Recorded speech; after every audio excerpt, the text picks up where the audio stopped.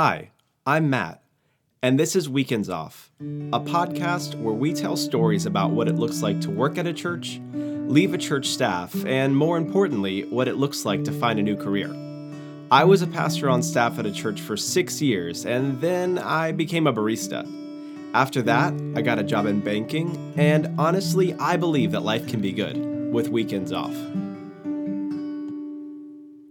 Welcome to the first of 2 pilot episodes for Weekends Off.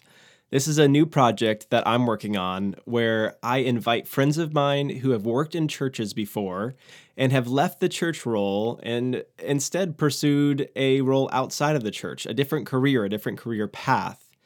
And the goal here is to share these stories. It's not to be prescriptive as to give you a route to take, say these 5 things, and you will find a new job outside of church. But rather, it's to invite people on to tell their stories. It's a descriptive experience where we share, we are vulnerable, we tell a little bit about how we got from point A to point B, and I hope that it is helpful to you as much as I believe that it would have been helpful to me if I had a resource like this when I was going through this process. So this is going to be the first of 2 parts for the pilot, where I share a little bit about what it looked like for me to get involved with the church. How did I start becoming a pastor? What was my first church role like? And I'll take us all the way through me essentially resigning my church role in Florida. And then in the second part of the pilot, I'll share what my story was like once I moved up to North Carolina and the process of going from kind of dashed ministry dreams to becoming a barista and then ultimately getting a job in banking, which is where I am today. So here's my story. To start off, how I got involved in ministry in the first place, or even got involved in the church, is when I was younger in high school, I wasn't going to church. Previously to that, I maybe went on Easter and Christmas, but wasn't really much of a church attender myself. But in high school, I had met some people that were attending a church not too far away from my high school, and they invited me to church. Now, I wasn't anti-church, but I was not an attender. I was open to the idea. I ended up going, and to try to move forward in the story, because I can be long-winded, I know that, I started going, and it really became a community for me. It actually became my major friend group. I would say that I got saved in this youth group, and I really looked up to the youth pastor because I saw him as somebody who helped to create and foster the community that I had found. And there was a spiritual aspect of it for sure, but honestly, for me, it was the community that I found that really inspired me to say, hey, I think that one day I want to be involved in a ministry like this. And if I could be a pastor or lead it, that would be even better. What greater way to make an impact than that? So I ended up going off to college after that experience, and I decided that I wanted to study religious studies, which was the closest thing to like a Bible degree that I could find in the small college that I went to in St. Pete, Florida. And I ended up pursuing that. I took as many Bible classes as I could. And around my sophomore year of college, I started interning at a local, well, it was about an hour away, but it was a local ARC church. ARC being the group of churches, like the category of church. It stands for the Association of Related Churches. This is churches like Church of the Highlands, Celebration Church. The church that I had attended was called the Chapel. There are a number of churches in the country that are considered ARC churches that may be well known for people that have a church background. I started attending that church, volunteering.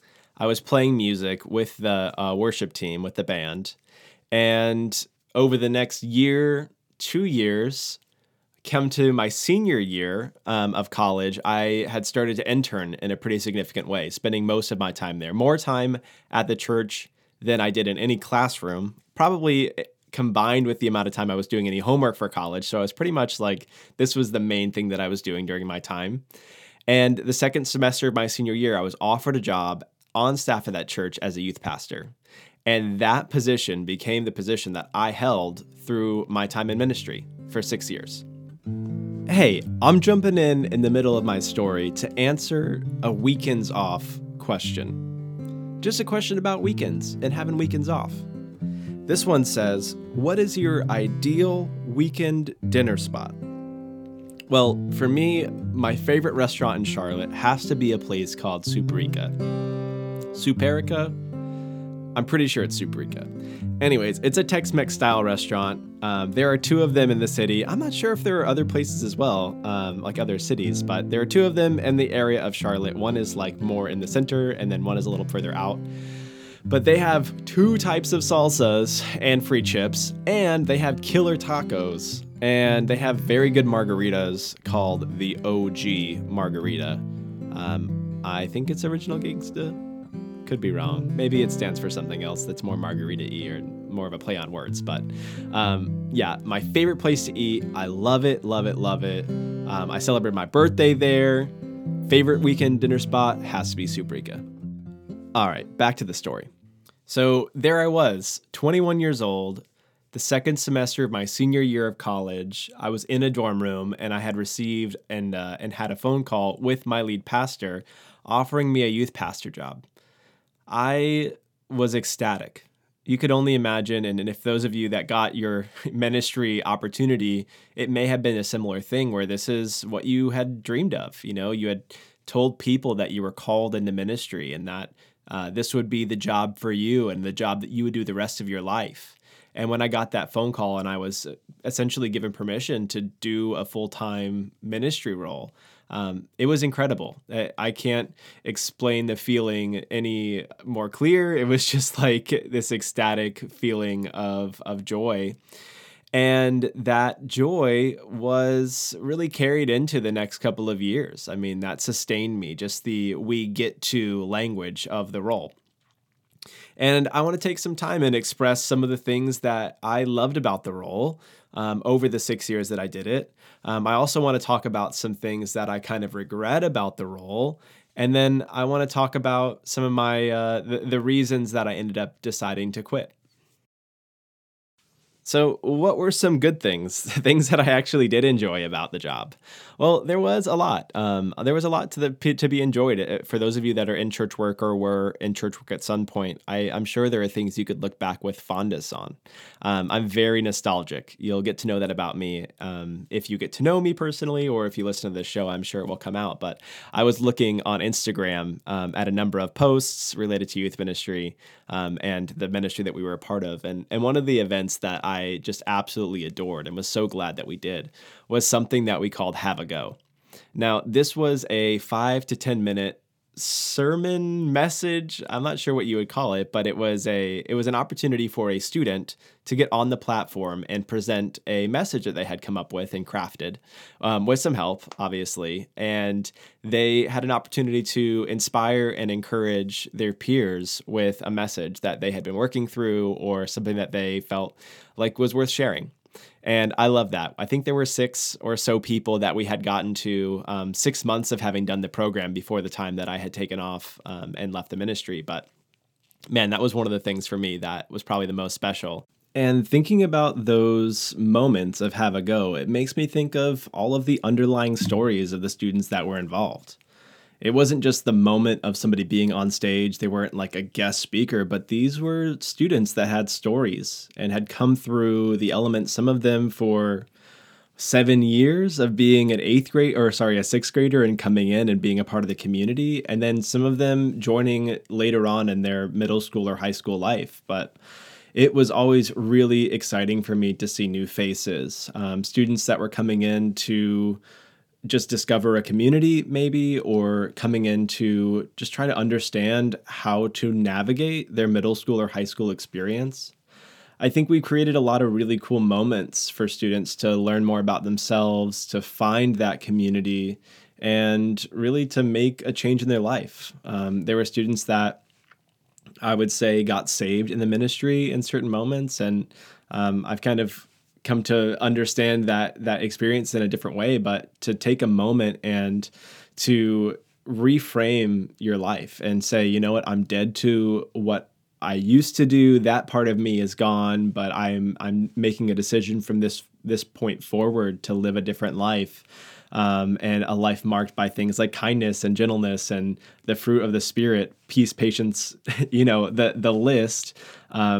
That to me was incredible. And we had a lot of those stories. Some students were so dramatically changed that their parents decided to start coming to church along with them, whether it was from a different church where they hadn't really felt connected, or maybe it was some parents that never went to church in the first place. But I think that there were so many really incredible stories of students. And honestly, at the end of the day, the other things that I'm going to talk about were very cool, but the stories are the reason that I did what I did. It's like everything else will fade away. Those excitements, those events, like I'll come back and be like, man, that was super, super sick and super cool. But honestly, what makes me the most proud is looking back through pictures and notes and memories. And I have this shoebox full of just notes, and there's a bunch of student notes in there that just remind me of these moments, and just remind me of the history of where students had come from, where the some of our greatest leaders that were just exemplary, and they're seniors and they leave and you're like heartbroken. Man, what were the stories? And thinking back to those moments, that's something to celebrate as well. And then we also had some very cool events. There was one specific event that will always stand out in my mind as one of the coolest things that we ever did. And it was a rave type event where we set up an outdoor stage with black lights and a DJing station. And we had these bubble machines that were hung from trussing, like kind of flown above the platform. And on either side of the stage where these bubble machines were putting out bubbles, we had people with backpack blowers blowing the bubbles into the crowd. And these are like industrial bubble machines. This is not like your little cousin's bubble machine that puts out a little bit. Like these things were just crushing bubble. They're 55-gallon drums full of bubble solution that we were pulling from. And we had backpack blowers. We had a student actually that was a DJ that DJ'd some of our events, did an incredible job every time, by the way. And he was out there, and man, was that just like one of the most insane moments. I absolutely loved it. And then I think the third thing that I would look back on and just be so proud of was we had a small group structure where we did small groups throughout the week for students to meet in. And we had tried a couple different models of that, of how to do it. Do we do it on Wednesdays? Do it on Mondays? Do we do it in more of a free market structure where any day is possible? Do we structure the content, or do we make it more accessible for different people with different interests? And we ended up deciding to do a free market structure where we opened up our groups and worked so hard on finding leaders, talking to people, getting groups going and published. And that semester we started with 23 groups. And for me, that was the coolest thing, because it represented a level of access and a level of service to so many different people. We had a group that was an Xbox group. And it was literally for middle school boys to come and play Xbox together and then just spend time and be in community. And it was just one of the coolest things as a youth pastor, as a staff member, to have had a hand in creating an environment like that. Because again, if you think back to the story that helped me get into ministry in the first place, it was always all about the community for me. And I hope that the people that were involved could feel that, because that really was the key. That was the win for students to come, feel connected, feel like they found a place, find friends, and just feel safe. And that was huge. So those are some things for me that I just absolutely loved looking back on the job. They were awesome. And I would say that I learned a lot. I learned a lot about myself. In church work, there's a large emphasis on things like strengths finders and Enneagram, Myers-Briggs type indicator, these tools for self-discovery. And it's so funny that in the church, you learn that stuff a lot of times just to try to get more out of you, to find how you can utilize your strengths to have a bigger impact. But even beyond church work, I mean, those things, they have legs. They transfer well. And so having the opportunity to have learned those things about myself in church work was really good. And I think that I'm glad that I had those opportunities. Let's talk about some regrets from my time. Thinking back over the 6 years of working in church, I definitely have regrets. I had mentioned earlier that I thank the volunteers that spent many, many hours of their time spending with me, but I think I actually, when I think back to that, I regret it a little bit. I regret the asks. We used to have a phrase, make them say the no, which I was pretty good at justifying that perspective. But I think in hindsight, we should have said no for people, or at least exercise some level of restraint when asking people to do certain things. Understanding that it's hard to say no in church work. If you're a volunteer, it's very easy to justify spending hours and hours and hours and really, really investing yourself, feeling like you're making a big difference. And I regret the amount of asks that I made of people. I also regret the amount of asks I've made of myself. I think that I worked too much, worked too hard. I was exhausted on my day off each week and just wanted to veg, sitting on the couch watching The Office, which is my favorite show in the world. And I would love to talk to you more about that if you ever wanted to talk to me about The Office. But just sitting there and just essentially disappearing, putting my mind on autopilot for the day, because that was my form of self-protection, and trying to rejuvenate, but never really doing a good job. I never came away from those times rested. I just came away from those times. I don't even know how to describe it, but I guess ready to start again, but not really ready, kind of dreading the return. The Sunday scaries were a thing, but for different reasons, right? I guess maybe it would be really the Friday scaries, looking towards the weekend, being a little bit afraid, but just overwhelmed by a lot of that experience. And I regret that. I kind of wish that we would have taken it slower, maybe made the youth ministry smaller. That sounds counterintuitive and maybe even sacrilege for some people that believe that numbers are everything. But it would have been more sustainable and probably healthier for me and the people that were involved if the goal wasn't always just to grow, grow, grow. Now, the last thing I wanted to do is talk about some of the reasons we decided to leave. And there are a lot of reasons. Anyone who has left a church, I'm sure it wasn't always just one scenario that decided to make you leave. It wasn't one moment or point in time. But usually it's a lot of small things that come together to make you just feel unsettled and make it's time to make a change. For us, there were some organizational stresses. I was having a hard time getting along with my direct reports. I was having a hard time with the pay and the finances of what it looked like to continue in this role, especially as my financial situation hadn't really improved over the 6 years that I had worked there. There was also the demands of the role themselves. I was constantly worried about work. I always felt like I was behind, and there was always something that I should be doing in any given moment. And that stress really took a toll on me and my emotional and mental health. I got to a place where I was constantly anxious, constantly stressed out about any event that was going on beyond what should have been a reasonable amount of stress for the role. I found myself biting my fingernails to the point of really having like bloodied fingertips or really, really hurting fingertips because I kind of bit so far into the fingernail. Sorry for the graphic detail. And beyond that, I also started to pull the hairs out around the sides of my mouth, around my mustache. And it was just a way to find relief. I actually don't know too much of the science behind why somebody does something like that. But I know that it was a direct result of the experience that I had in the role. I was having a hard time sleeping. I had put on a considerable amount of weight. And even the relationship with my own wife, I could tell that the role was starting to take over that relationship. And I wasn't as gracious and I wasn't as loving as I should be because I was so worried about what was happening in the ministry day in and day out. And the worst part of the whole thing was that I didn't feel successful.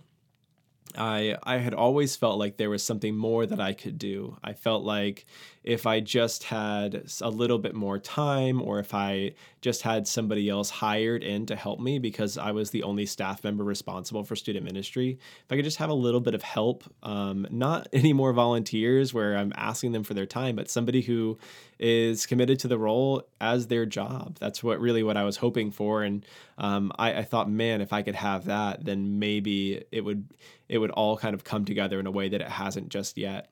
And all of that got to me. And that was the reason. Those were the reasons: the frustrations, the mental health, the just not being in a good place anymore. It led us to think, you know what, maybe in a different context, this could work. And I wanted to try that. And so I went into those conversations about leaving with that intention of, hey, I don't want to leave ministry. I don't feel like this is the best fit for me anymore in this particular context. And I was looking for a place where I felt more resourced, that I felt like my wife and I could thrive with maybe a little bit looser of a schedule where we could focus on each other, as opposed to feeling like success meant sacrificing my marriage on the altar of ministry. And that was a couple of the reasons. I'm sure there are more, but a couple of the reasons why we decided to make that change. This is a good time for me to answer another weekends off question. This question says, describe your ideal Sunday morning. And the assumption here is that it might not be going to church. Or, hey, if you are a church person and you're still attending a church, even though maybe you're not working at a church anymore, maybe it does include church. I'm hoping that you are able to have a great church experience, even on the other side of your church work experience. But for me, I would say that my ideal Sunday would be sleeping in, waking up, getting some coffee, whether I'm making it at home or going to get some somewhere else.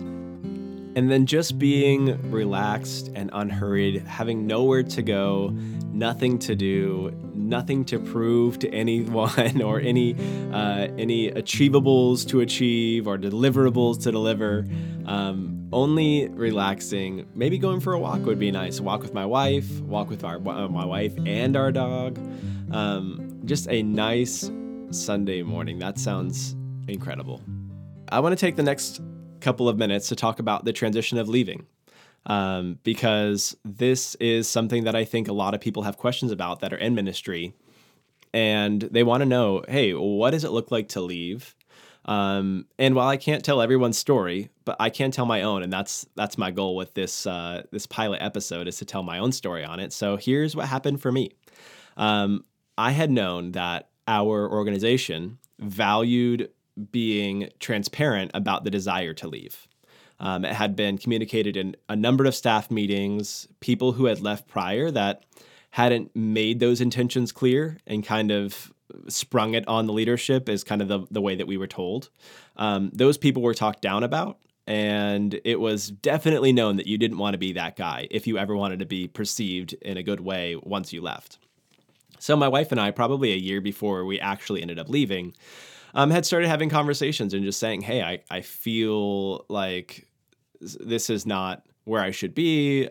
If I feel like there's more that, and again, we were using very like church-centric language. So I would say, I feel like God has more for me than this role. And I don't know what that looks like. Hopefully you can help me discover what that looks like. Again, this is me talking to lead pastor.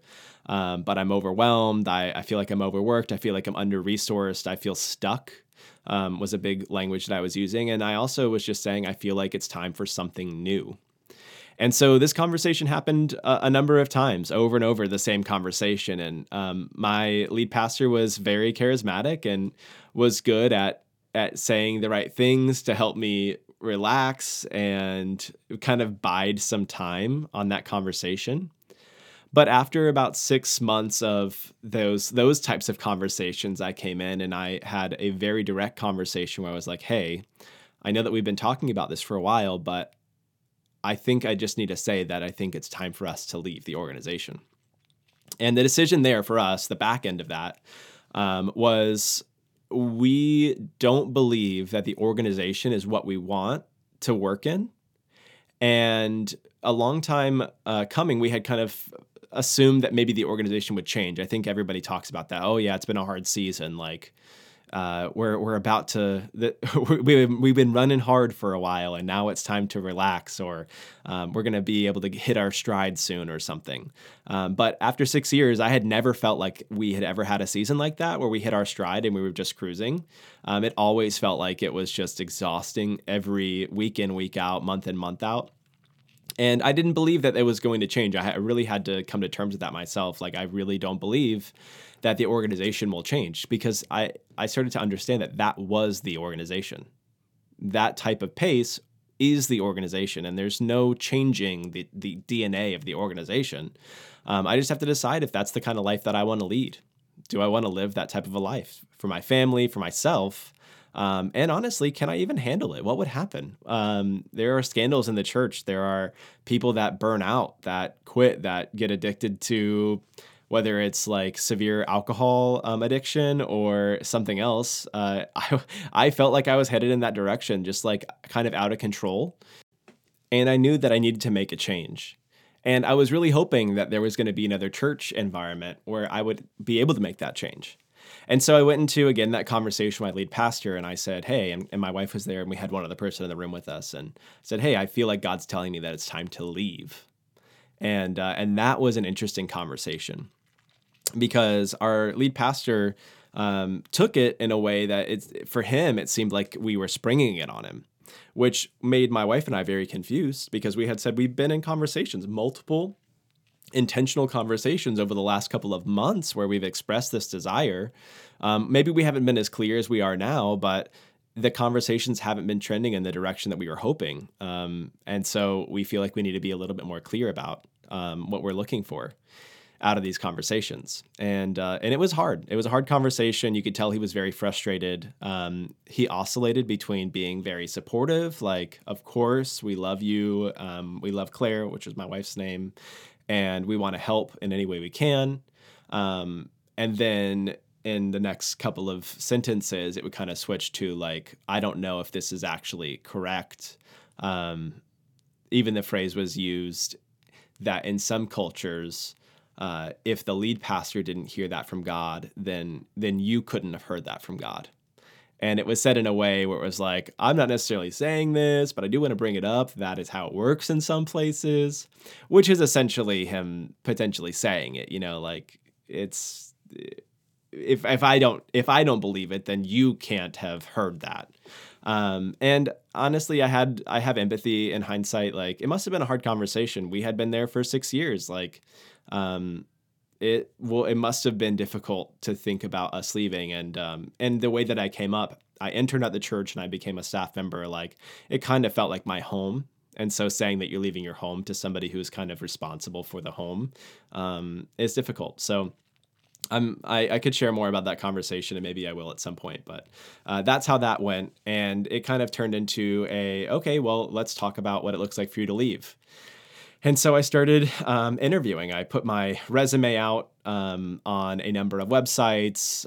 There are more active search groups, things like Vanderbloemen is an example of one, which is a church search group where they intentionally use your resume to connect with other churches who have paid them to find candidates for the role.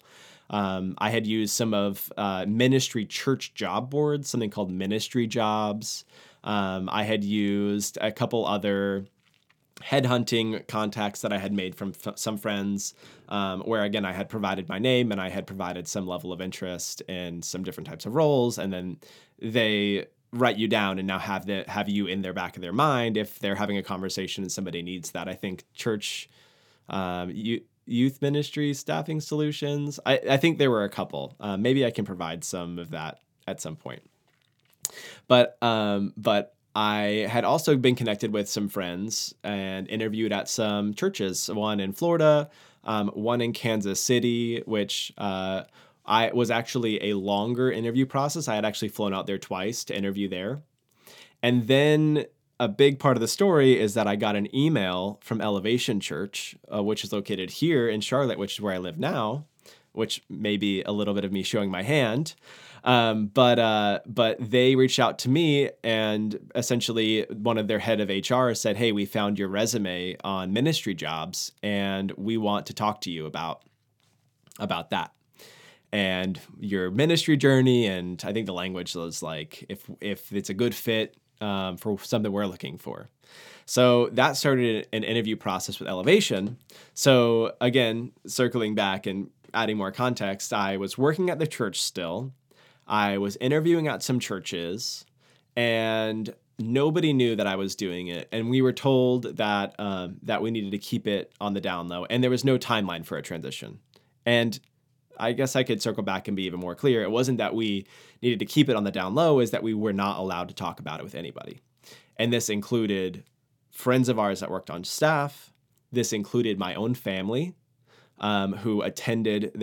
I had some sisters that were in the youth group, so I couldn't tell my family, which is odd in hindsight. But if you work in church, you maybe understand that that's just kind of how it is. The church wants to control the narrative of the conversation, so they don't want to say anything until you have a job, and they have essentially a marketing campaign for you leaving and them hiring in somebody else who's exciting and new and a fresh face. I'm pausing the story again to ask myself a weekends off question. This question says, what's a weekend activity that you like to take your time doing? And in parentheses, it says unhurried. And for me, this has to be mowing the lawn. There's something about going outside, taking your time, making something that is a little bit messed up look a whole lot better. That is just really is nice for me. And I love doing it in a way that's unhurried. I can think like if I had to be somewhere in the next 2 hours, I needed to go outside, and I needed to mow the lawn and come back inside and get showered, and there is something about that would actually really take away from the niceness of mowing the lawn. For me, I like a Saturday morning, afternoon, being able to go outside and just take my time. What do I want to do? I'm mowing the lawn. Oh, I got to trim this bush. Let's trim the bush up. It's very nice to just unhurriedly mow the lawn on the weekend. I also would say that I like drinking coffee. Going to a coffee shop and just being there for as long as I want. They're not usually that long, but if I wanted to stay for longer, I could. Man, these are good things. These are nice things to have to do with weekends off.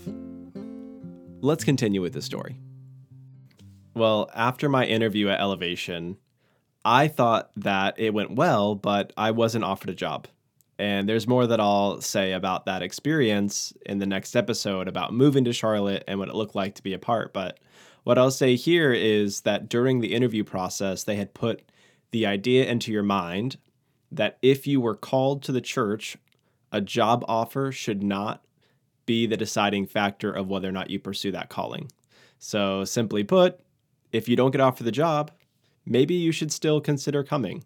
And my experience in the preview weekend and the interview process, it was very alluring. And though I wasn't offered a job in the end, there was enough of an experience there and enough encouragement from the staff at Elevation that I decided to move up to North Carolina anyways to consider or continue pursuing a full-time ministry role at Elevation Church. So I start coordinating that. I'm moving. And we decided to leave at the end of December 2018. And again, this was not our decision for a timeline. It was coordinated with the staff, with the lead pastor. And we all kind of decided at the end of December was the right time. And so January 1 would be the ending of my employment at the church. Now, I was hoping that we would tell people that I was moving so that I could kind of get that out there. I was waiting for the event where I could share that information with the church, and especially the youth group, which again was my thing. I really cared about that. And we got up to the last event. We did a monthly event. That was our bread and butter thing, was a once a month event. And it was the first Friday of the month. So the first Friday of December rolls around. And we had already decided that we were moving like 3 weeks prior to this, right? So I didn't think there was any chance that I wouldn't be able to talk about it at the Element in December. And so I texted our lead pastor like 3 days before the event, and I said, "Hey, is it possible for me to share with the Element like that I'm leaving? I just want to make sure that we're going to be able to do it at this event because it's the last one." And he just kind of laughed about it and said, "No, you're not telling them." And that was heartbreaking. I remember because I was there and I got up on the platform and I remember thinking, this is the last time that I'm going to be up here in front of these people and they don't know. And these are students that I had like personal relationship with. I was pretty in touch with the students. Like I didn't feel like I was removed like some other youth pastors maybe in some larger contexts. But no, these are my people, and they were my heart and soul. Like everything that I had done the last 6 years, my life centered around this community. And I was told that I wasn't able to say anything. So I went up there and then I got off the platform, and it was just such a lonely feeling of, hey, well, why can't I tell these people and share this moment with them for myself and for them? And it was a decision from the church. They wanted to control the story. And honestly, I believe that they didn't have a good replacement lined up yet. And they wanted to make the announcement of me leaving at the same time that they were announcing who would be taking my place. And they were still interviewing. And so that negatively affected my leaving experience just because of that. And unfortunately, we're very based in convenience and the fact that we got to see each other. And my wife and I talk about this all the time because I can see how frustrating it could be for her and also for myself that these people that we considered friends just kind of stopped talking to us. But I have a bit of a more empathetic perspective on it because I think that if I were the people at the church and somebody else had left, I may have also done the same thing. Not out of spite or frustration at all towards the person, but instead just out of self-preservation because of how difficult it is to maintain relationships. Whenever you're working in this environment, like every time you have a chance to call somebody on the phone, you feel obligated to call a volunteer. Every time you have your phone out to text somebody, you're looking at Planning Center Online, which is like a service planning app, and you're checking who hasn't confirmed for this weekend, and you're sending messages to that person. It's just like you don't have much space to have personal relationships and be social. And so that is my justification for why people stopped talking to us is like, we just weren't there and they had other things that they needed to do. I don't know if that's true. Maybe if somebody is there and they don't talk to us anymore, they might have a different reason for it. And they're like, screw you guys, we hate you. Or maybe they were just hurt by the way that we left. But again, I would really say that leaving experience was the result of the church telling us to do certain things and us just following their direction. If I could go back in time and encourage myself and have a conversation in this season of leaving, I would have told myself that I should value the relationships of the people over the relationship with the church. And by church, I mean like that specific church that I worked at. And the reason for that is I really feel like if I could have gone out of my way to have conversations with people sooner, like brought people into the process, and just kind of shared with them, both friends and high-level volunteers who are professional adults who would understand. I think that we didn't give people enough credit that they would understand. We have to like intentionally craft this narrative because I don't know why we thought so so low of people that were in volunteer roles that are like professional adults. But I would have trusted them if I could give myself advice like, hey, trust that these people will be okay. Talk to them about it and invite them into this process with you because you want to maintain these relationships. You want them to feel valued and like you care about them.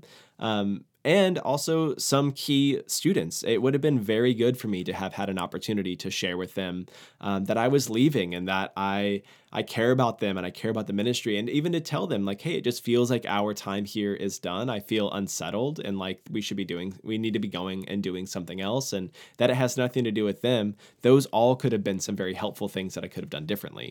So this brings us to the end of this portion of the story.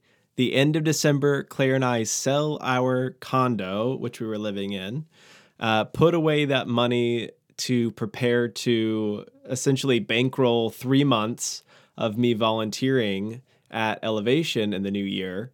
In addition to that, we packed up a rental van, an actual like minivan full of all of our belongings, and we were ready to move up to North Carolina and start a life in Charlotte. Next time on the podcast, we'll talk about what it looked like when we landed in Charlotte, my experience at Elevation, the decision to start working as a barista, and then how those things led to me getting an opportunity to interview and start a job with Bank of America.